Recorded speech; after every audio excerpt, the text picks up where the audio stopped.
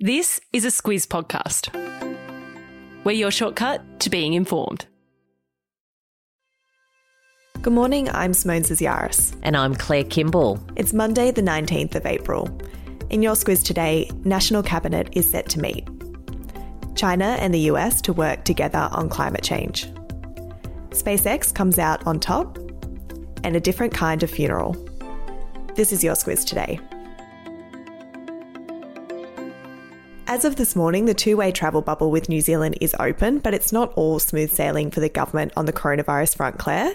The vaccination program is off track and Prime Minister Scott Morrison and state and territory leaders will meet today to hit the reset button.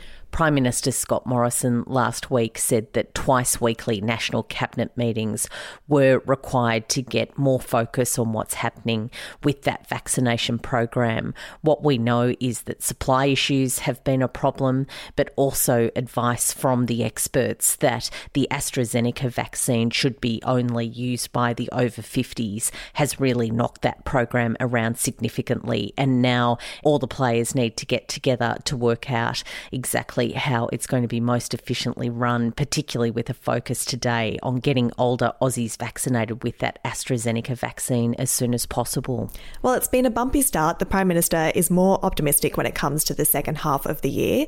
He says Aussies might be able to travel overseas for essential reasons, with the possibility that they can quarantine at home on return. That will, of course, depend, Claire, on where COVID cases are at. It sure will. It'll also require the state and territory government's agreement to do that, of course, because they run those state quarantine processes. But when you look further afield, it's really probably timely for an update about what's happening around the rest of the world. The global coronavirus death toll passed the 3 million mark on the weekend. That's a really grim toll. Also, there's a real focus at the moment on India and what's happening there. They're currently reporting more than 250,000 new cases a day. So there's some real concerns that that's the epicentre that could spread further. Yeah, and just a bit of background on India. It's the world's biggest vaccine producer, and the country is a major player in COVAX. That's the global initiative aimed at equitable access to COVID vaccines. Now with the second wave of coronavirus cases there, the government has shifted its focus from supplying vaccines to COVAX to prioritising their own citizens at home. The world's two biggest carbon emitters, the US and China, have put aside their differences to agree on ways to tackle the climate crisis. That's good news ahead of US President Joe Biden's virtual climate summit later this week.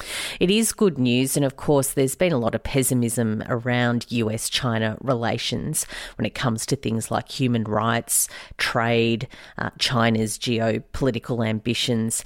There's been concerns that climate change would suffer, and that given those two nations, as you say, are very big emitters, it's very important that they do take action if there's going to be any sort of global relief. So what the two countries have done after quite extensive discussions is to agree to work on specific actions to reduce emissions. That's a really good sign, experts say.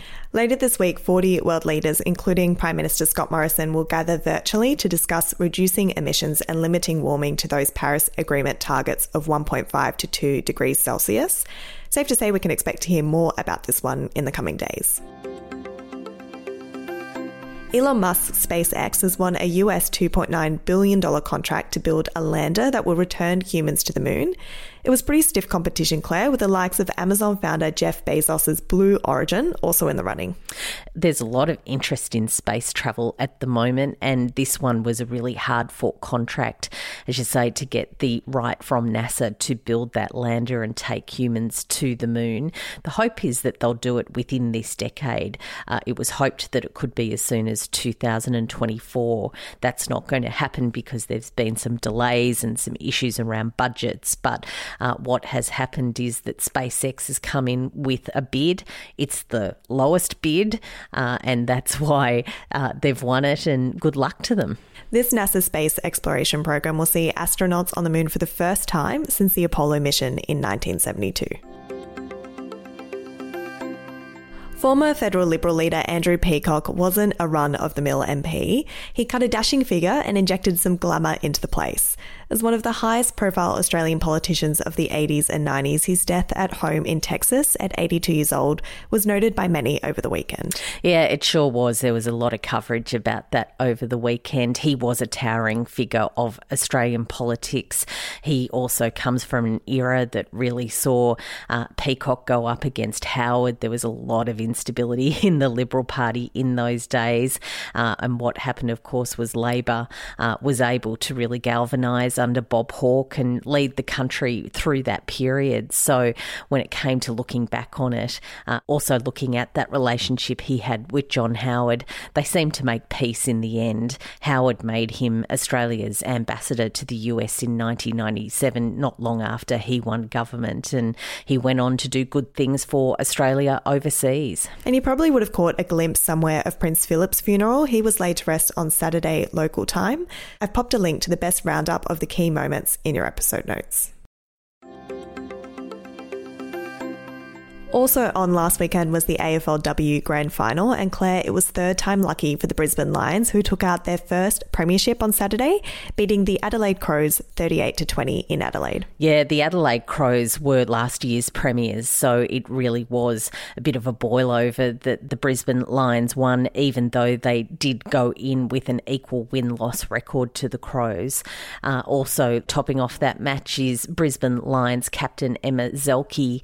She didn't get to see the end of the game because she had a hamstring injury, but she announced her retirement and said that it was a fairy tale ending. And speaking of retirees, former Collingwood vice-captain Shani Norder yesterday called for the AFLW to establish a full season that pays players to be full-time athletes. She said the reason she retired at the end of this season was because of the difficulty in juggling elite sport and full-time work.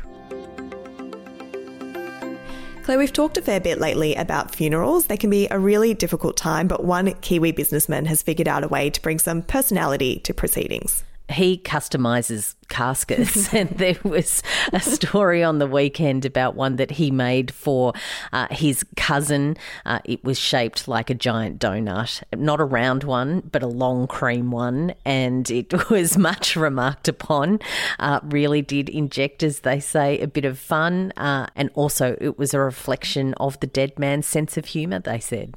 Yeah, his other creations include a sailboat, a fire truck, a chocolate bar and Lego blocks. There's even been glittering coffins covered in fake jewels and a casket inspired by the movie The Matrix. It's all pretty impressive, but a donut really takes the cake, Claire. I'd like the Lego block. Imagine. Squiz the day, and speaking of final farewells, today is the memorial service for former rugby league great Tommy Raudonikis.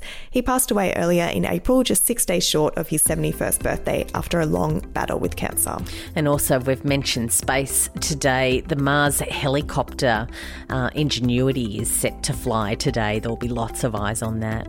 That's all from us today. Thanks for tuning in, and we'll be back again tomorrow.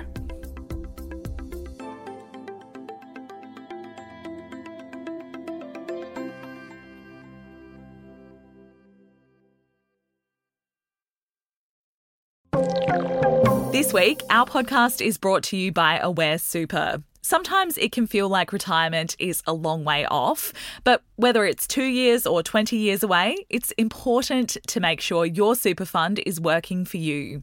Aware Super is one of Australia's largest super funds and offers heaps of free tools and tips on its website for Aussies looking to get their super sorted and put a plan in place for their retirement. Read the PDS and TMD at aware.com.au.